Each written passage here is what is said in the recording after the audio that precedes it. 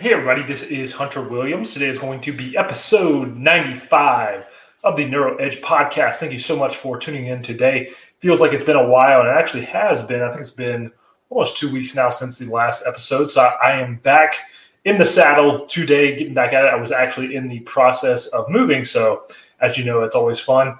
And one thing that, just as a side note before I get into the episode today, I actually, in one of my professions, am a real estate agent.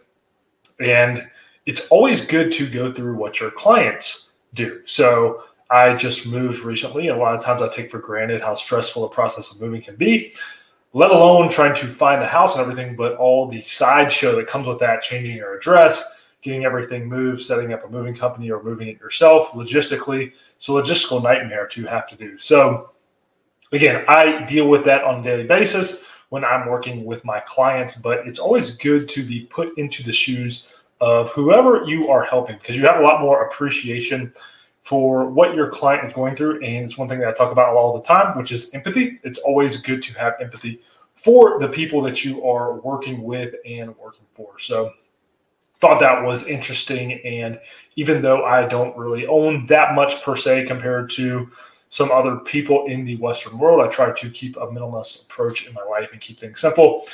Still, moving beds and things like that, it just turns into, like I said, a logistical nightmare. So glad to have that out of the way and back to a regular schedule. Now, we do have the holiday this week. So if you are listening to this while you are traveling or anything like that, I want to wish you a very happy Thanksgiving. And it's a great time of the year to reflect. I was just thinking about this today as we have a little bit more time.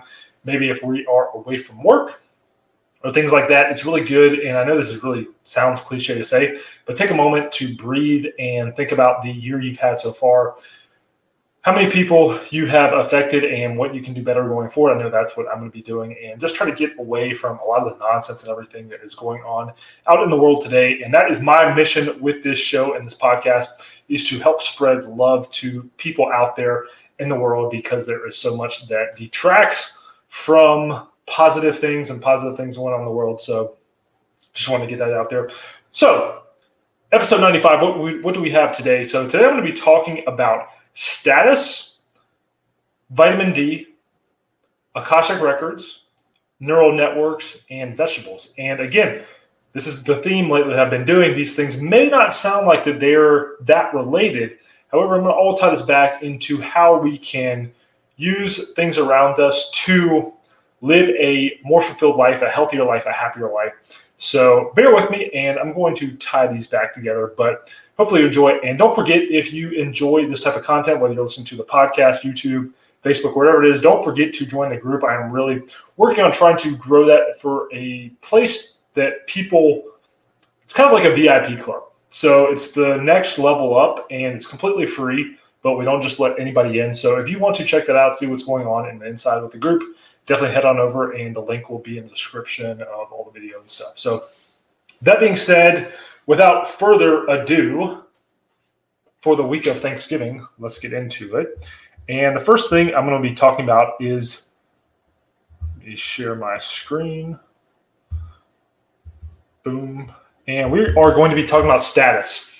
So one thing I think a lot about is status. And if you think about the motivation for a lot of what we do, humans never want to have their status drop. So everything we do as a human is always trying to increase our status. It may not sound right at first, but when you think about it, what do we do all day? Well, most people work all day. Why do people work? Well, they're trying to increase their monetary net worth, make more money, pay for their living expenses, what have you. Now, why do people do that? Well, it all comes down to status. So how we see ourselves in relation to other is what status is.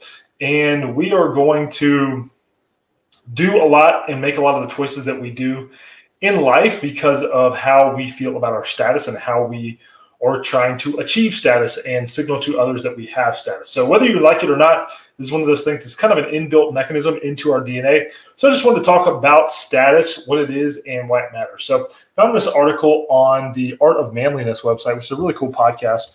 But what I want to talk about, they kind of boiled this down to the 3 types of status and why it matters. So according to sociologist animal behaviorists, there are three types of status: ascribed, achieved, and embodied. So ascribed status is the status one has because of birth or role they take on later in life. So the class you're born into, your race, and your sex comes with status built into it. So for example, if you're a white dude born into an influential and rich family in New England, you're going to have more inborn status in at least America than if you are a black woman born to a poor family in the South. So your ascribed status is kind of what you can't necessarily change. Can you change this? Yes, maybe by posturing and promoting yourself in a certain way. But it's something that is conferred to you simply by assuming certain positions in life. For example, research has shown that randomly assigning someone as a leader for an ad hoc group will give that person status in the eyes of the peers. So he might do something later on to lose that status, but simply filling the role of leader gives this person status. So it's kind of something that is just part of who you are and inbuilt into whether that's your demographic background or what you are seen as among your peers. So next one is achieved status. So achieved status is the status one has gained through his own efforts. So the status that is earned. And when we think about this is something that I think especially a lot of men really should work towards, is actually achieving status. So rather than having nominal status that comes from something that you necessarily don't earn, achieved status comes through the hard work of doing it. So individuals that provide benefits through ability and talent to the group in which they belong earn the respect and status of that group. In modern Western industrial societies, achieved status is given more importance than ascribed status, and I think that's a good thing. In America, we aspire to the ideal that Thomas Jefferson espoused, and that the nation become not an aristocracy of birth, but of virtue and talent. And I think that's one of the problems we face in the world today, is a lot of people don't look to increase their status by actually achieving it. They want more of an ascribed status. They want a status that is assigned to them by other people rather than actually achieving something themselves that they are proud of and that other people can be proud of. Because achieved status is dependent on one's personal effort, it is much less stable and secure than ascribed status. So this is something you have to earn. It cannot be given to you like ascribed status. This is something you earn. I think this is one thing that we as a culture and a society should really value and place more emphasis on. Achieved status is also seen in primates, often in a more brutal and violent way. So again, this is also kind of built into our DNA and how we operate and how we see ourselves amongst each other. Male chimps that can violently dominate other male chimps will typically be seen as the alpha male of the group. It doesn't matter if he was born to a high status female or not. Chimps can also earn status by grooming other chimps and sharing resources with the group. So the same dynamic actually holds true in human communities. Men can gain status through demonstrations of strength and aggression. They can also achieve status by mastering a skill that benefits their community by cooperating with others. And I think as we go through our life, as we look to increase our status, we should shoot for this achieved status in which we are actually providing value to our community and those around us in order for an increase in status. Lastly, moving along, the last one we have is embodied status. So embodied status is a status that we get from our physical characteristics. So tall, handsome, fit men have more status than short, unattractive, chubby men. Now, we can actually control some of this, and this is why I talk about health and wellness all the time, because how you take care of your body and how you show up to take care of your body is going to relate to your actual status in the world. So we see that research has shown that men who stand up straight and have a deep baritone voice will be perceived as having more status than a man who slumps his shoulders and talks in a high-pitched tone.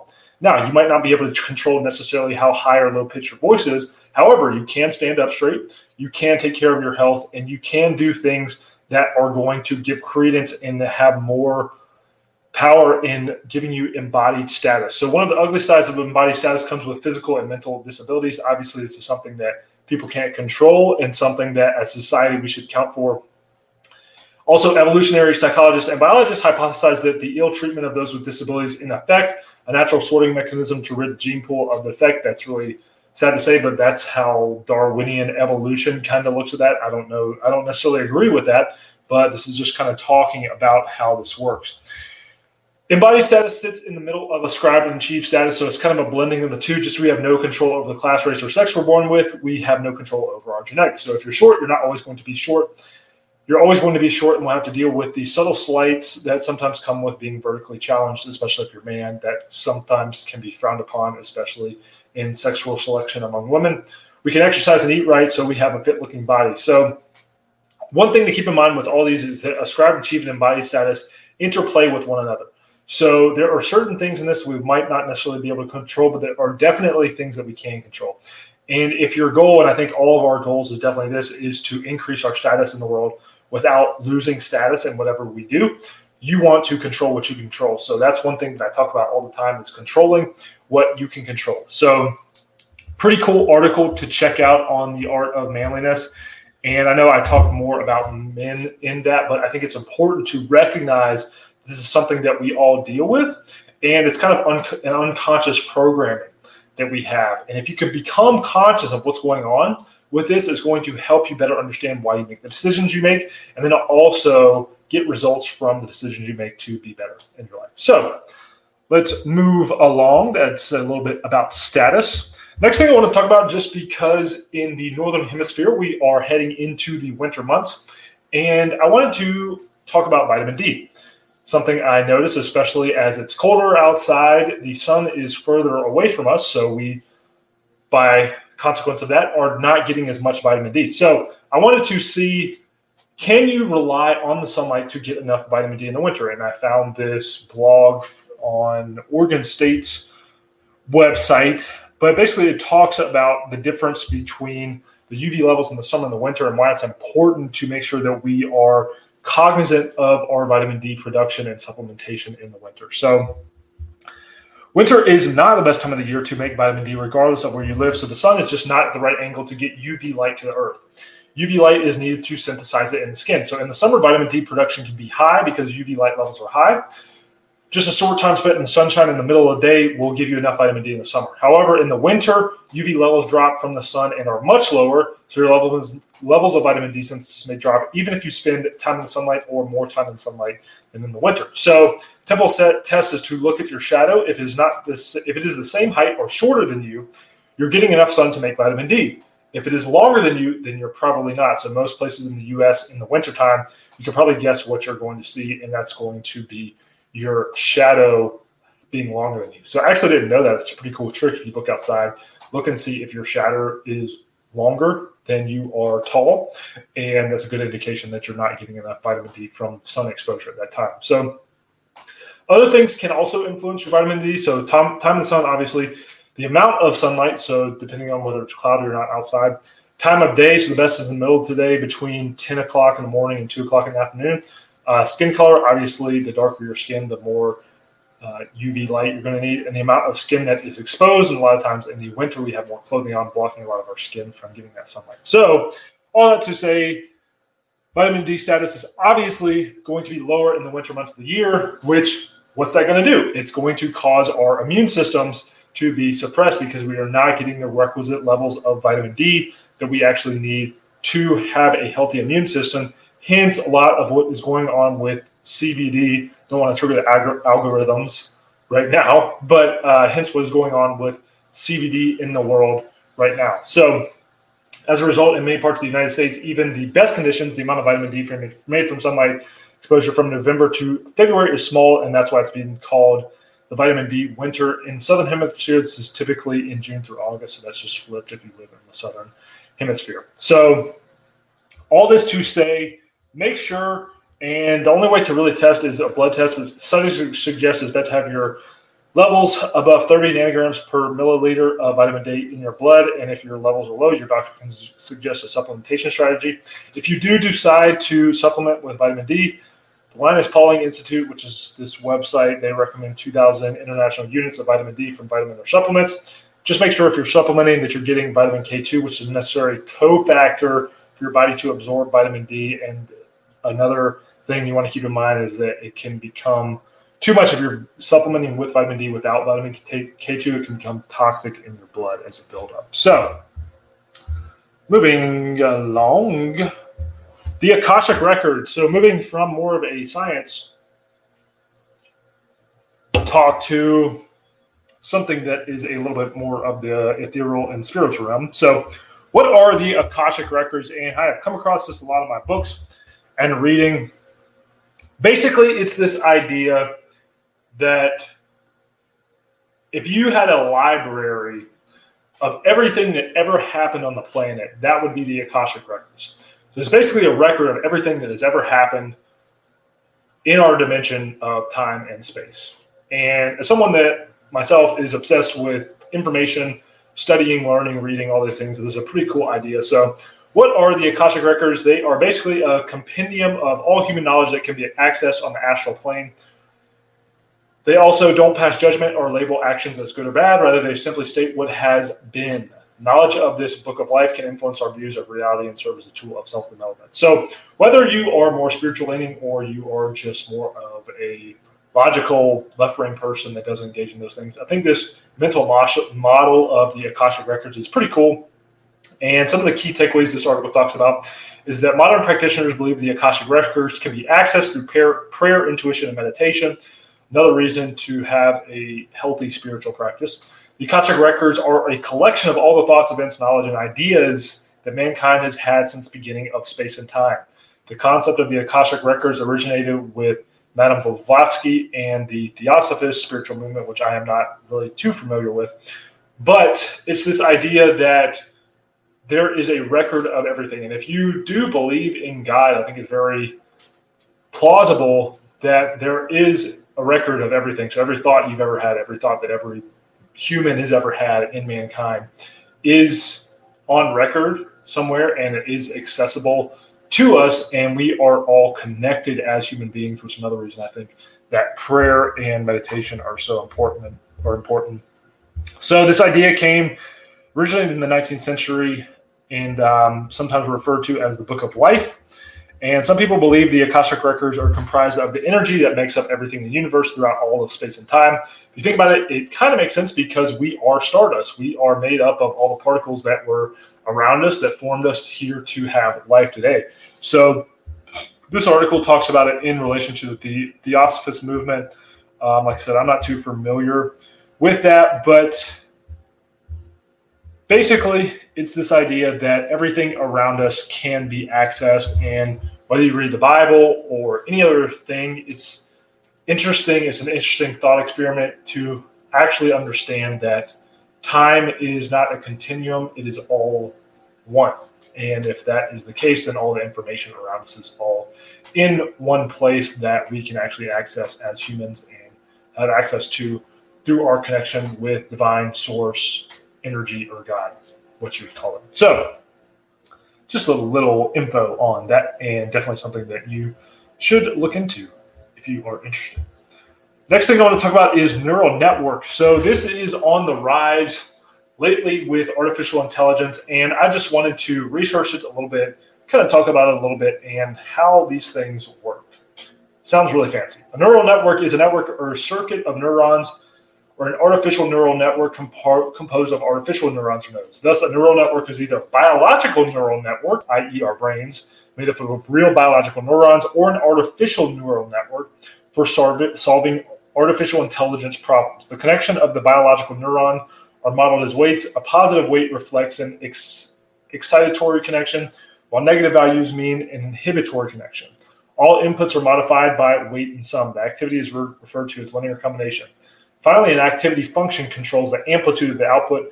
For example, an acceptable range of output is usually between 0 and 1, or it could be -1 and 1.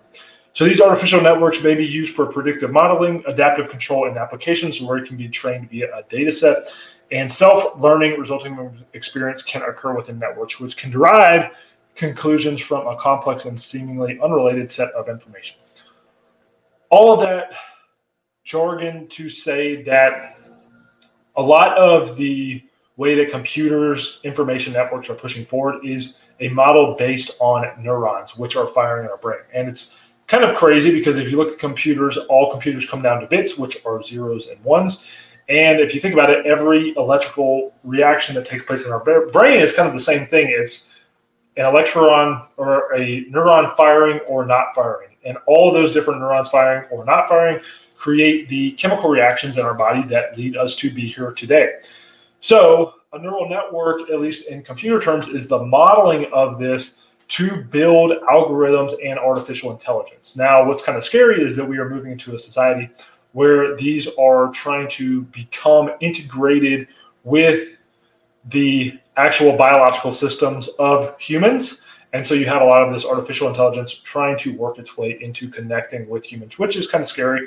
and sounds like a Hollywood blockbuster movie, but it's true. And if you look into this, these things are crazy in terms of how good artificial intelligence is getting and everything like that. And yeah, can an artificial intelligence paint the Mona Lisa today? Probably not, but who knows where it's going to go in the future. And the thing about computers is, I bet if someone would have told you 15 years ago that I would be doing a live stream on YouTube, you would have said, what's a live stream and what's YouTube? And that's just how fast this stuff can change.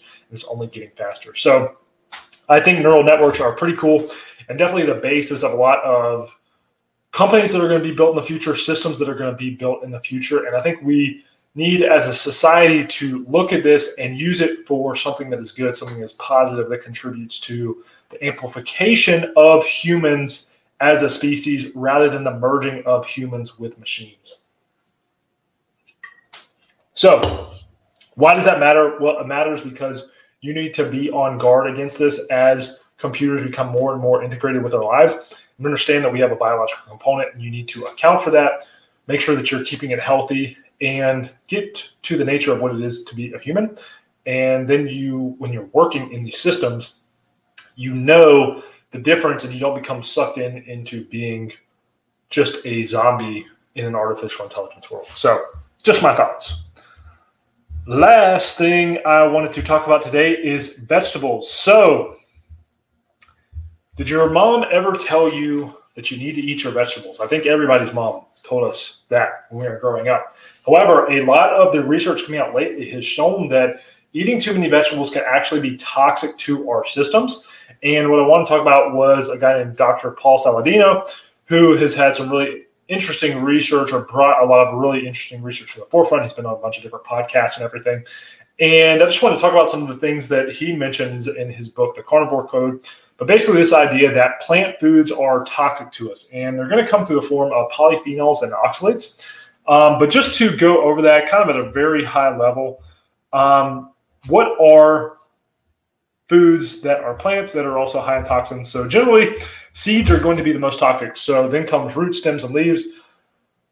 And logically, this makes sense because seeds are the most biologically expensive and valuable part of the plant since they are how plants procreate. So roots, stems, and leaves are all involved with feeding the plant. As far as foods goes, these plants include nuts, beans, grains, onions, potatoes, and other roots.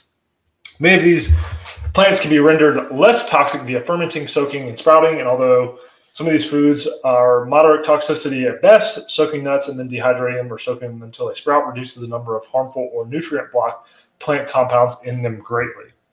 So why are these bad? Well, again, I said it kind of relates to oxalates, but what are oxalates? Oxalates are produced in animal biology as a waste product. So they serve no functional purpose, and when there are too many in our bodies, we can end up with some serious issues. So kidney stones are primarily made up of calcium oxalate, for example, and people with hyperoxaluria, a genetic condition that causes high production and excretion of oxalates, pass large kidney stones regularly and often end up with permanent kidney stones or kidney damage and renal failure. Here's where plants come in. So unlike animals, oxalates are a primary component of plant biology rather than a waste product. So while in humans there is no purpose of oxalates, plants use them in photosynthesis, mineral stabilization, even defense against predation by animals. So the oxalates are to protect the plants from getting eaten.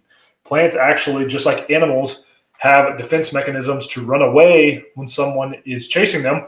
Well, plants can't run away from you, so they have these mechanisms in them that can actually damage your system and cause inflammation. Now, the debate is whether some of these stressors can actually cause hormesis and be a stressor that also has benefits. Paul Saladino will argue this is not the case and these things are causing inflammation. But that is about oxalates. So another thing, kale is very high in oxalates. So cooking plant food will help break down oxalates. It's obviously going to be much higher in raw food. And again, much of conventional wisdom has told us that these things are healthy for us, which in reality, they can actually cause a lot of gastrointestinal stress, especially the more raw the food is that you eat. Next thing is polyphenols. So inside plants are a host of chemicals that can cause you harm. And one of these is polyphenols. So these compounds are often referred to as antioxidants, meaning they supposedly lower inflammation in the human body when consumed. So examples of plant polyphenols include resveratrol, quercetin, flavonoids, tannins, stilbenes, lignans, curcumin, capsaicin, and many more. And you may recognize many of these compounds, but most of them have been widely promoted as health boosting. However, what you may not know is these serve no purpose in plant metabolism. They do not help the plant stay healthy. Instead, they are either pigments or plant defense mechanisms. So animals, we do not have polyphenols of our own. These molecules are 100% unique and specific to plant biology. When we consume these materials, they don't become part of our working biology. Instead, what really occurs is these compounds cause inflammation. So in response, your body produces its own antioxidant glutathione, which is a compound that actually lowers inflammation. So that's out there with hormesis that it could actually help. However, it doesn't necessarily mean that they're all bad. It can cause good things, but if we are eating them too much, it can cause bad things. And I firmly believe a lot of the Western diet has become so processed, and there's so many plant foods along with a bunch of other garbage and toxins in our foods today that it is causing the rampant obesity and all these things in our world. And I think if we could move away from that and move toward a healthier animal-based diet that is going to be richer and not is made up of all these different chemical compounds and everything that can cause inflammation in our stomach, we are going to be healthier and our brain is going to be healthier as well. So just wanted to talk a little bit about that. If you have always thought the vegetables are good, there may be a counter argument to that. I'm not going to tell you today to eliminate all vegetables, but if you're someone that thinks that you need the 5 to 6 servings of vegetables a day, just rethink that a little bit and really think twice before you decide to eat your huge salad every single day. So that is all for today, everybody. I just want to say thank you so much for tuning in and listening to the show. I really appreciate it. We'll be back to a more regular schedule now. So hope you enjoyed it. Don't forget to check out our group, and I will talk to you guys soon. Peace.